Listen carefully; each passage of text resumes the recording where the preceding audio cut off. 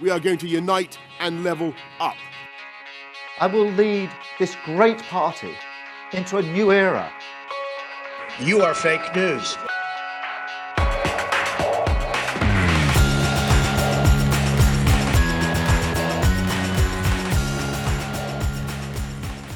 Hi guys, and welcome to Politics Mad, a brand new podcast where we talk about all the week's politics except coronavirus. I'm Ollie. And I'm Rahl, and this week we've got a jam-packed episode. As you can imagine, most of our podcast this week will be discussing the issues of race, both here in the UK and across the wider world. Yeah, we'll be talking a lot more about that later in the programme, but from a domestic perspective, we're going to start off with Brexit talks, and it's the news that the Bank of England has told its banks to prepare for no deal.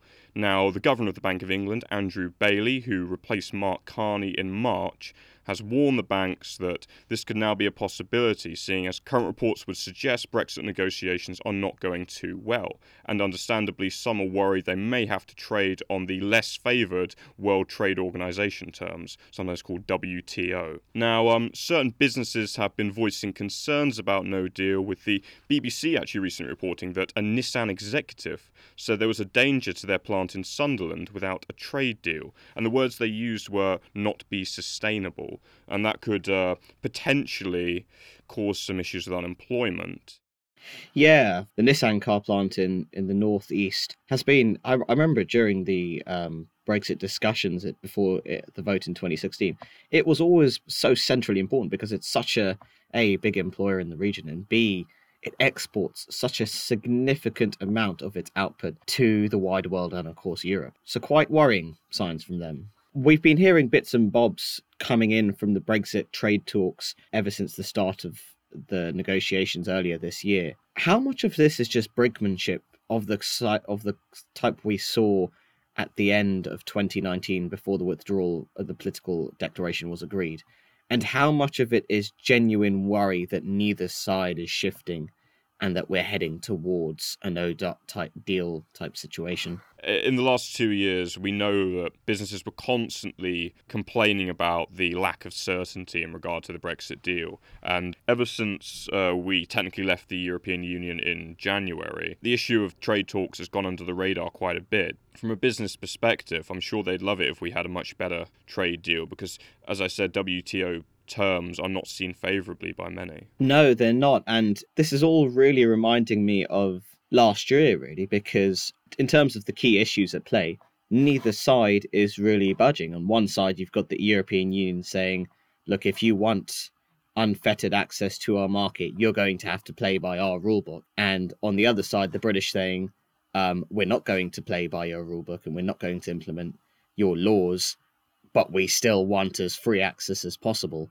And the two just are mutually exclusive. I mean, they're two very stark beginning positions, and that's the same with fisheries. It's the same with reciprocal rights for EU citizens and British citizens in the EU.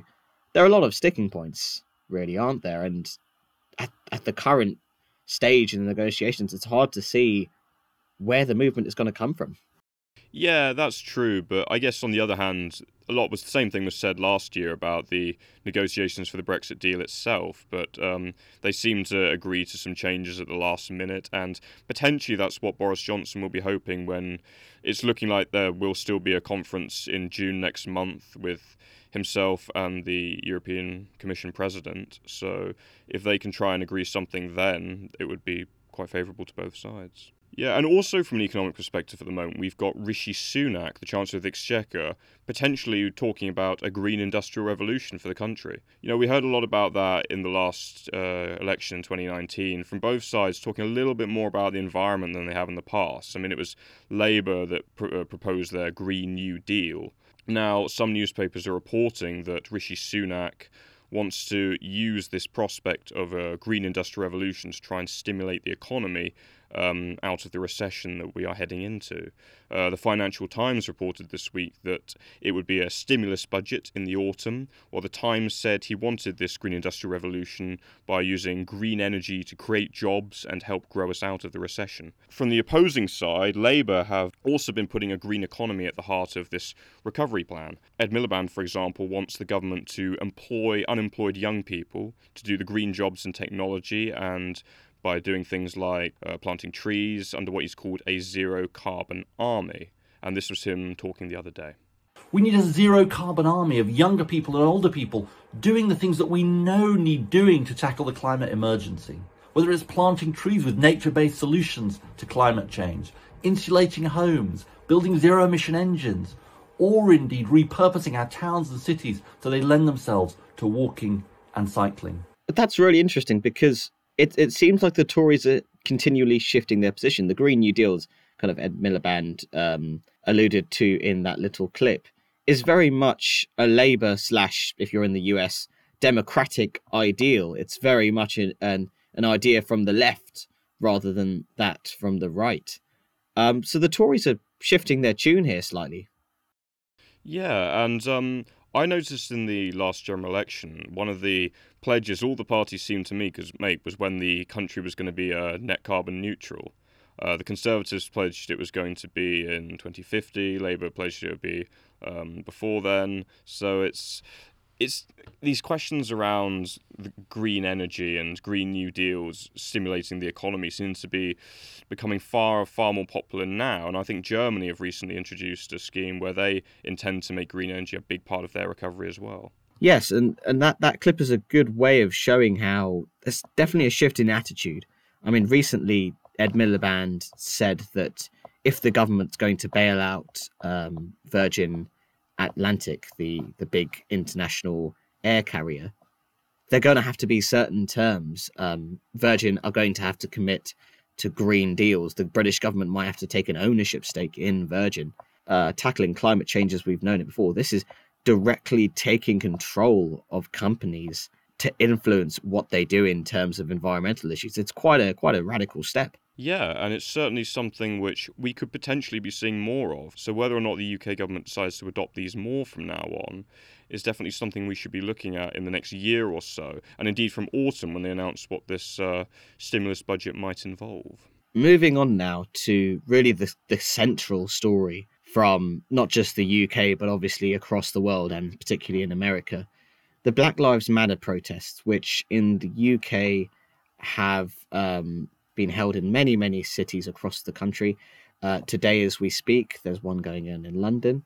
Yesterday, one in London was held in Parliament Square, which I attended, and which proceeded down to Victoria and then across to the American Embassy before returning back to Parliament Square and Whitehall. It was quite a spectacle. I mean, it was the first thing I was struck by. It was so unusual that to see a normal protest again. There were so many people.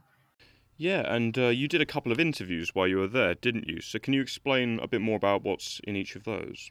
Yeah, so I decided to chat to a few of the protesters to see why they decided to come on that day.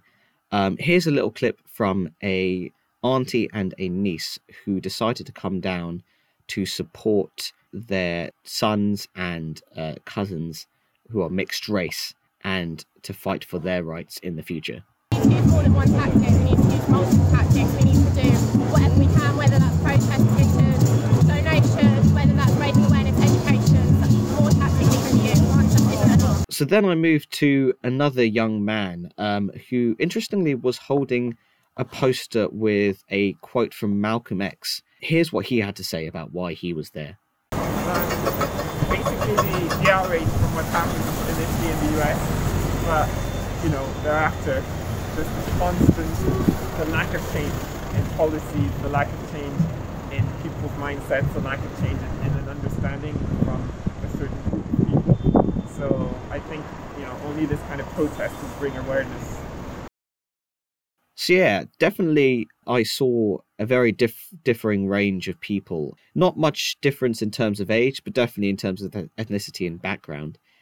And they came from varying different strands of the political spectrum. One thing kind of united them, and that was the kind of sentiment that enough is enough, that this has gone on for too long. It's not just a US problem, it's very evident in the UK. Often the chants were of those in the UK who the crowd saw as being part of this racial injustice. Mark Duggan came up a lot. Mark Duggan being the man who was shot in 2011, which sparked off the riots in England across English towns. And I kind of got this feeling that this time it was a bit different in terms of the protests.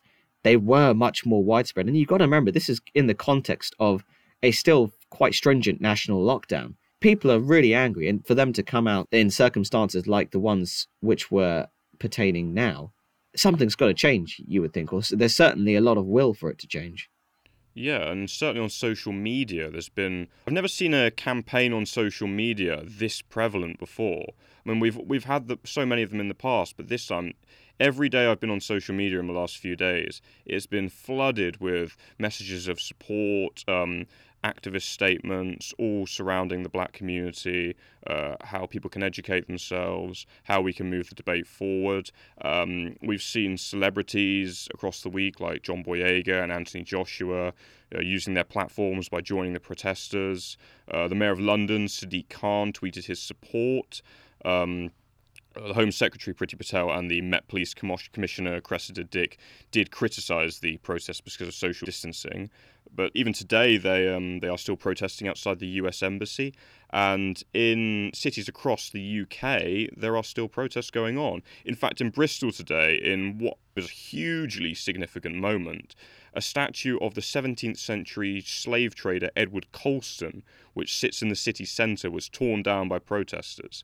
Now, anyone who has lived in Bristol or knows the history of Bristol well knows that there's been a huge debate in the last few years over the statue of Edward Colston and whether or not it should be taken down, because there are several places in Bristol, streets, buildings that are named after him. There are several other buildings that are named after people linked heavily with the slave trade because of Bristol's past. And there are always many debates in that city about whether those places should be renamed or statues like Colston should be taken down. So the fact that that's happened today in Bristol is hugely significant. Yeah, and similar kind of campaigns have been launched in Glasgow to retake some of the names that kind of glorify the merchants who profiteered off slavery. Similar sorts of things in London and across the US as well. Some of the things I've seen, particularly on social media, have been centred around systemic racism and also the issue of education in Britain. So there's been a lot of criticism of the British school curriculum, with people saying it doesn't do enough to address black history, it doesn't do enough for us to confront our colonial past in this country, and many people have been signing petitions to try and get that changed. Back in 2018, I interviewed the historian David Olusoga just after a lecture he gave during Black History Month. And he spoke a lot about issues regarding education and systematic racism in the UK. Now, I've never actually used this audio before, so I apologise for the quality, but I hope some of the messages he's talking about are clear enough so you can understand them. I think there's lots of ways in which we talk about elements of British history and we take out the imperial, the colonial, the racial elements. What I was talking about tonight is when I was a kid, I was taught about the Industrial Revolution. I was not taught that the cotton that was Britain's biggest export, the raw cotton, came from America and was produced by slaves. You can't talk about the Industrial Revolution without talking about American slavery. You can't really talk about the Victorian age without talking about the scramble for Africa. And we do it a lot. We talk about this, have these half conversations in which the bits that connect what we call mainstream history to what we call black history are disconnected. Yeah, that really gets to the heart of the issue, because I think in the UK, a lot of people, certainly young people, are getting increasingly frustrated by what they see as a lack of education over the issue. Because, I mean, of the people I know, most people are quite impassioned about this topic. But then, say, as I'm a hang glider pilot, I often socialise with a very different group of people, mainly white, actually almost solely white, very middle-aged and often solely men. They seem to have a very kind of little understanding of the issues which are motivating so many people to come out in the streets and feel so angry. And that's where all of this lies, really. I mean, David Lammy, the Labour MP for Tottenham, has been very vocal on this in the past and is being so now. The fact that we don't really teach our children and ourselves about the UK and its historical relation to race and oppression, with the UK being possibly one of the most relevant nations in which that discussion needs to be had because of its colonial past and the past and legacy of empire. Yeah, and another thing we've seen in the protests, it's no longer enough to not be racist. You have to be anti-racist. And you also have to appreciate and recognise your white privilege if you're white. I'm just wondering, when you were on the protests the other day, what other issues did you see people specifically campaigning about? Again, it was quite a wide variety. There were some people who clearly came from a very socialist and left-leaning background who were saying, look, we've got to address the disparities in wealth and income amongst different racial groups. There were groups focusing more on a criminal justice side, saying that we've got to look at the police and the fact that although it's lesser here than in America, people of black heritage are criminalized at higher rates in the UK. They're stopped at much, much higher rates than white people in the UK. They face poorer outcomes in the justice system for doing the same crimes than a white person would. There were also people focusing on a lack of diversity in key industries as well, saying that, again, that was an example of a racial bias within society. But the key thing is that they were all united on the fact that the lot of the black man or woman in this country is worse than the lot of the white man or woman in this country. And at least part of the reason because of that disparity is due to racial bias. That was the kind of uniting factor amongst all of the protesters.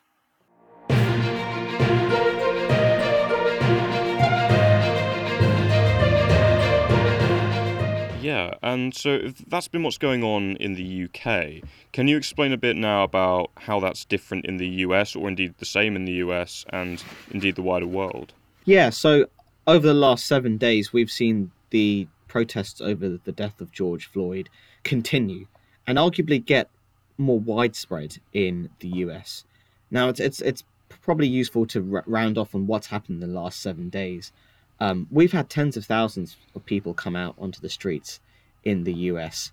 Washington, D.C. has increasingly become a focal point for this as Donald Trump makes increasingly difficult remarks to the protesters.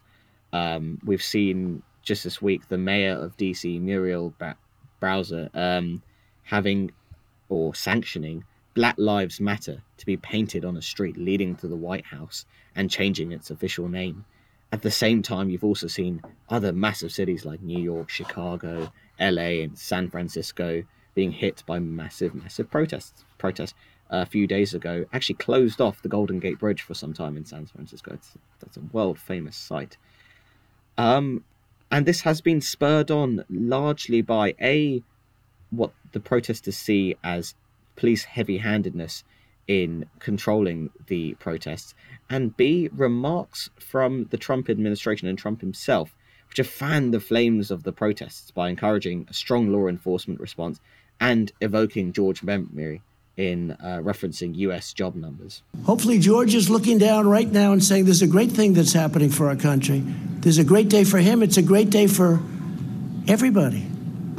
You have to dominate the streets. You can't let what's happening happen. It's called dominate the streets. Yeah, so it's clear that one of the phrases used in there, "it's a good day for George," would make a lot of people angry and upset. So why then have they used it? Well, again, it kind of comes down to what we were discussing last week, in that I feel that it's very much a political decision at this point, and has a lot of echoes of the 1968 election. As time goes on and as these protests continue, more and more things are making me feel like this is a rerunning of history.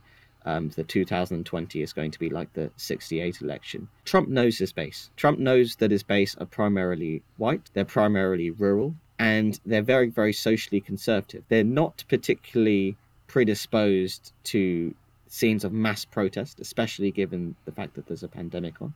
And they're not particularly predisposed to the more radical element of the protests. By making these comments, he's A, shoring up his base by insisting that he is the person who will restore law and order, and B, painting out the protesters to be all of a radical stripe, a stripe that wants to destroy much of what makes America today and in the mind of Trump's voters makes America great today. And it's going to be interesting whether he succeeds or not, whether his comments will significantly rile up his base and significantly rile up the protesters, which in turn, through their actions, if they get increasingly violent, will rile up his base. So it's a very, very delicate game, and one which is a very, very high damage and high risk game he's playing, I think. Yeah, so that's the situation in the US right now. What's happening in other countries that we might necessarily not have heard as much about?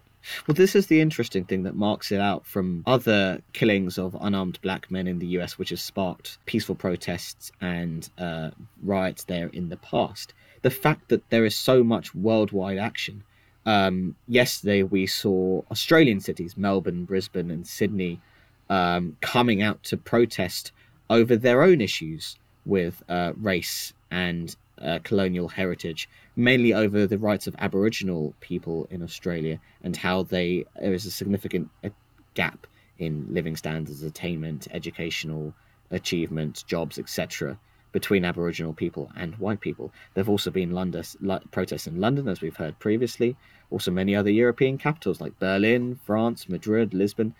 The global nature of this is quite a striking feature, one which hasn't really pertained previously. Yeah, and can we go a bit more into these specific issues at play here? What are some of the protesters demanding? Well, it's a wide variety of things. I mean, on social media and on the streets, those in support of the movement have called for elected officials to address long-standing systemic racism and inequalities, from police brutality to mass incarceration to healthcare.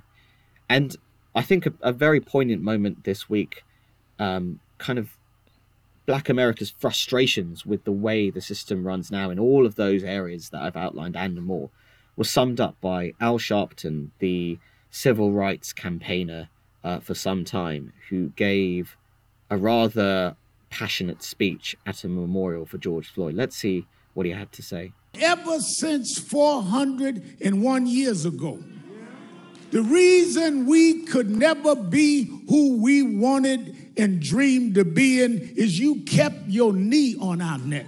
What happened to Floyd happens every day in this country, in education, in health services, and in every area of American life. It's time for us to stand up in George's name and say, get your knee off our necks.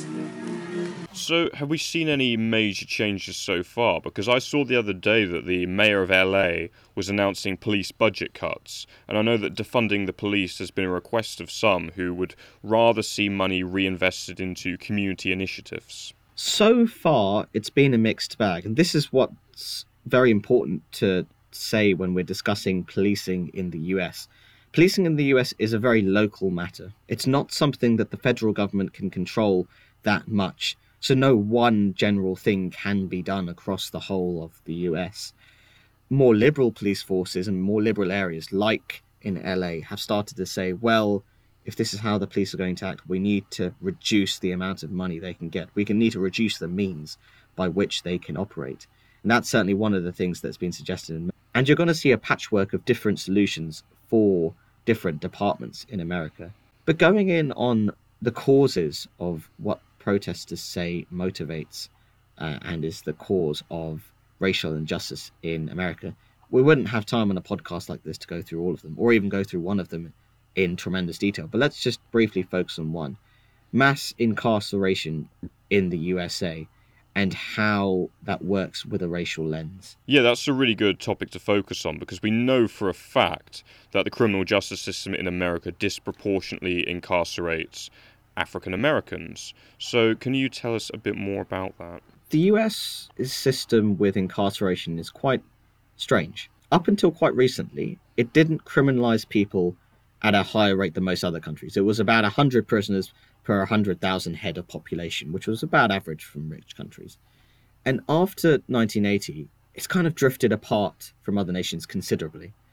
The United States now has the highest prison and jail population in the world. In 2016, that was 2.1 million, or just over 2.1 million, and a rate of 655 people per 100,000, which is a lot more than the 100 per 100,000 that it was in 1980. There are around 10.3 million people in penal facilities across the world. This means that the US has over 20% of the world's prisoners, even though the US represents about 4.4% of the world's population. That's an astonishing figure. That is an astonishing figure. So how has that affected African Americans? Very disproportionately. I mean, in 2014, African Americans made up 34% of the total correctional population in the US. Now, as a whole in the population, they only make up 12%. So they're incarcerated at 3 times the rate of their actual occurrence in the population. I mean, there's certain issues where this really shows it quite clearly. On drugs is quite an interesting one, because African Americans and white people use drugs at fairly similar rates, but the imprisonment rate of African Americans for drug charges is almost 6 times that of white people, and that's according to the National Association for the Advancement of Colored People, the NAACP. African Americans represent about 12.5% of illicit drug users. That's about their proportion in the total population. But 29% of those arrested for drugs offences and 33 of those incarcerated in state facilities for drug offences are African Americans. So clearly there's a massive disparity here between if you're a white person and use drugs and if you're a black person. Yeah, and that even leads into some issues regarding decriminalisation of certain drugs, I suppose. And but even that would not deal with the root cause of the problem, which is clearly, it can't be denied that this is systemic racism. Exactly, and I found quite an interesting piece of audio recently. It was Barack Obama speaking at the National Association for the Advancement of Colored People, the NAACP's conference, and that was in 2015 while he was president.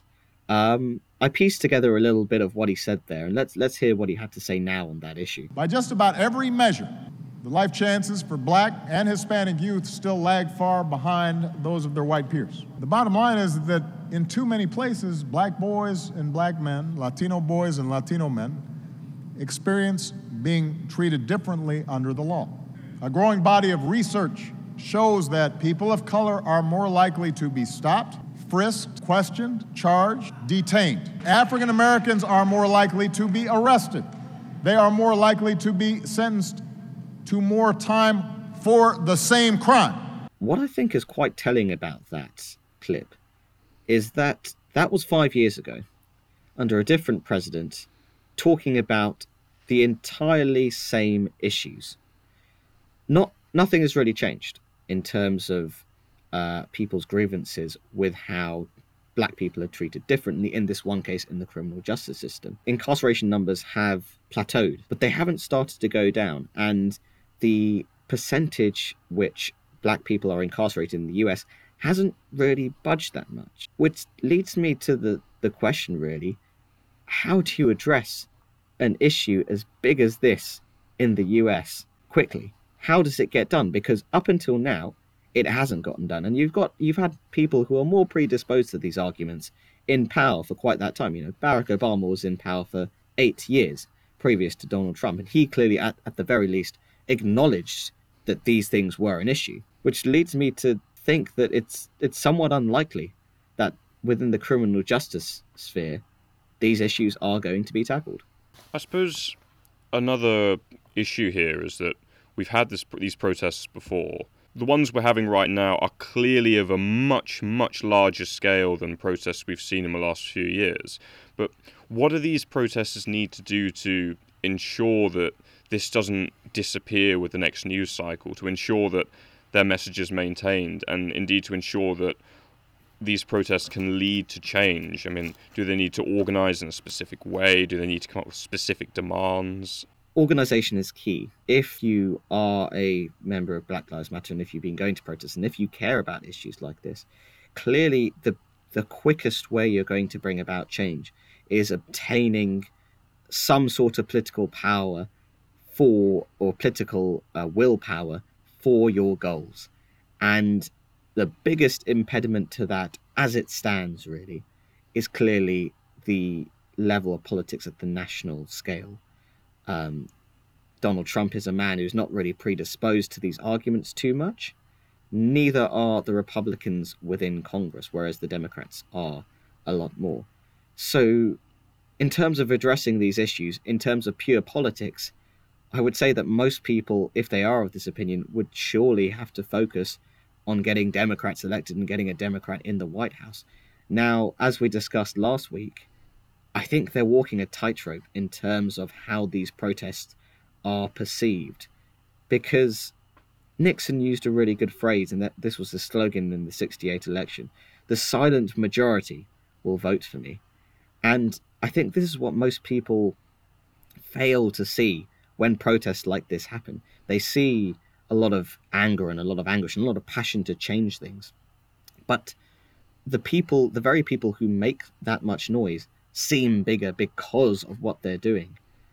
The majority of people, i.e. middle America, white working class America, the America of Idaho and Texas, the Carolinas, isn't predisposed to these arguments. And although the majority of the protests have been peaceful, the ones that aren't, and the looting we've seen on our screens, will serve to rile up the Republican base and make it harder for Democrats to win in 2020. Yeah, and I guess this is another reason why the 2020 election will be so important, because of these huge issues we are seeing this year. And how these protests come to influence it will, I'm sure, be a matter of conversation for many years to come. It will, yes. I mean, it's always given, the phrase is always given that these elections are the most important in history. But, sorry to sound cliched, but yes, they are tremendously important. Trump's presidency has been so radical in many ways and so divisive in many ways. The question now for these elections is that radical path going to continue, or are we going to get a reversion to a much more similar American domestic and foreign policy that we've known in the form of Joe Biden, or are we not? And it's not very far off. It's only 5 months off, almost to the day that it will be the election. And moving on to another form of protest now. We spoke a little bit last week about Hong Kong and the protests that have been going on there and how our government's been responding to it. So can you give a little update about what's been happening there and how the situation has or hasn't been changing? Yes, so a very notable event happened this week. It was the anniversary of the Tiananmen Square uprising, which every single year Hong Kong and, to a lesser extent, Macau commemorate. They're the only places under Chinese rule that are allowed to hold such memorials. Now, the Hong Kong government issued a banning order under the guise of the COVID restrictions. They said it would be irresponsible to have people out while the pandemic was operating. Now, a few days ago, obviously, protesters did come out. They defied that order, and they came and lit their candles and they held their vigil.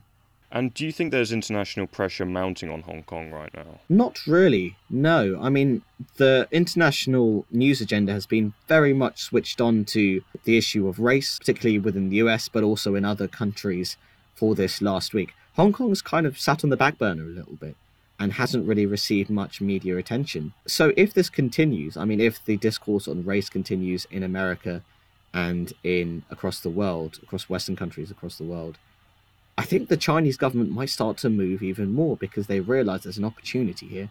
While the world's eyes are preoccupied with something else, it's a good time to act when the world can't really see us. Do you think then that this could be the last vigil? It's possible. The law that's going ahead that sparked off these latest rounds of protests in Hong Kong has been basically a security type law which bans, very vaguely, all types of sedition and treason in the territory as the communist government sees it. Now, given the fact that this memorial every single year is commemorating a mass protest/uprising in the centre of Chinese power in Beijing, you can imagine that it would be one of the things that would be targeted by the new law and would be effectively made redundant. It would be outlawed. So we could be very well witnessing the last vigil for the Tiananmen Square on Chinese soil.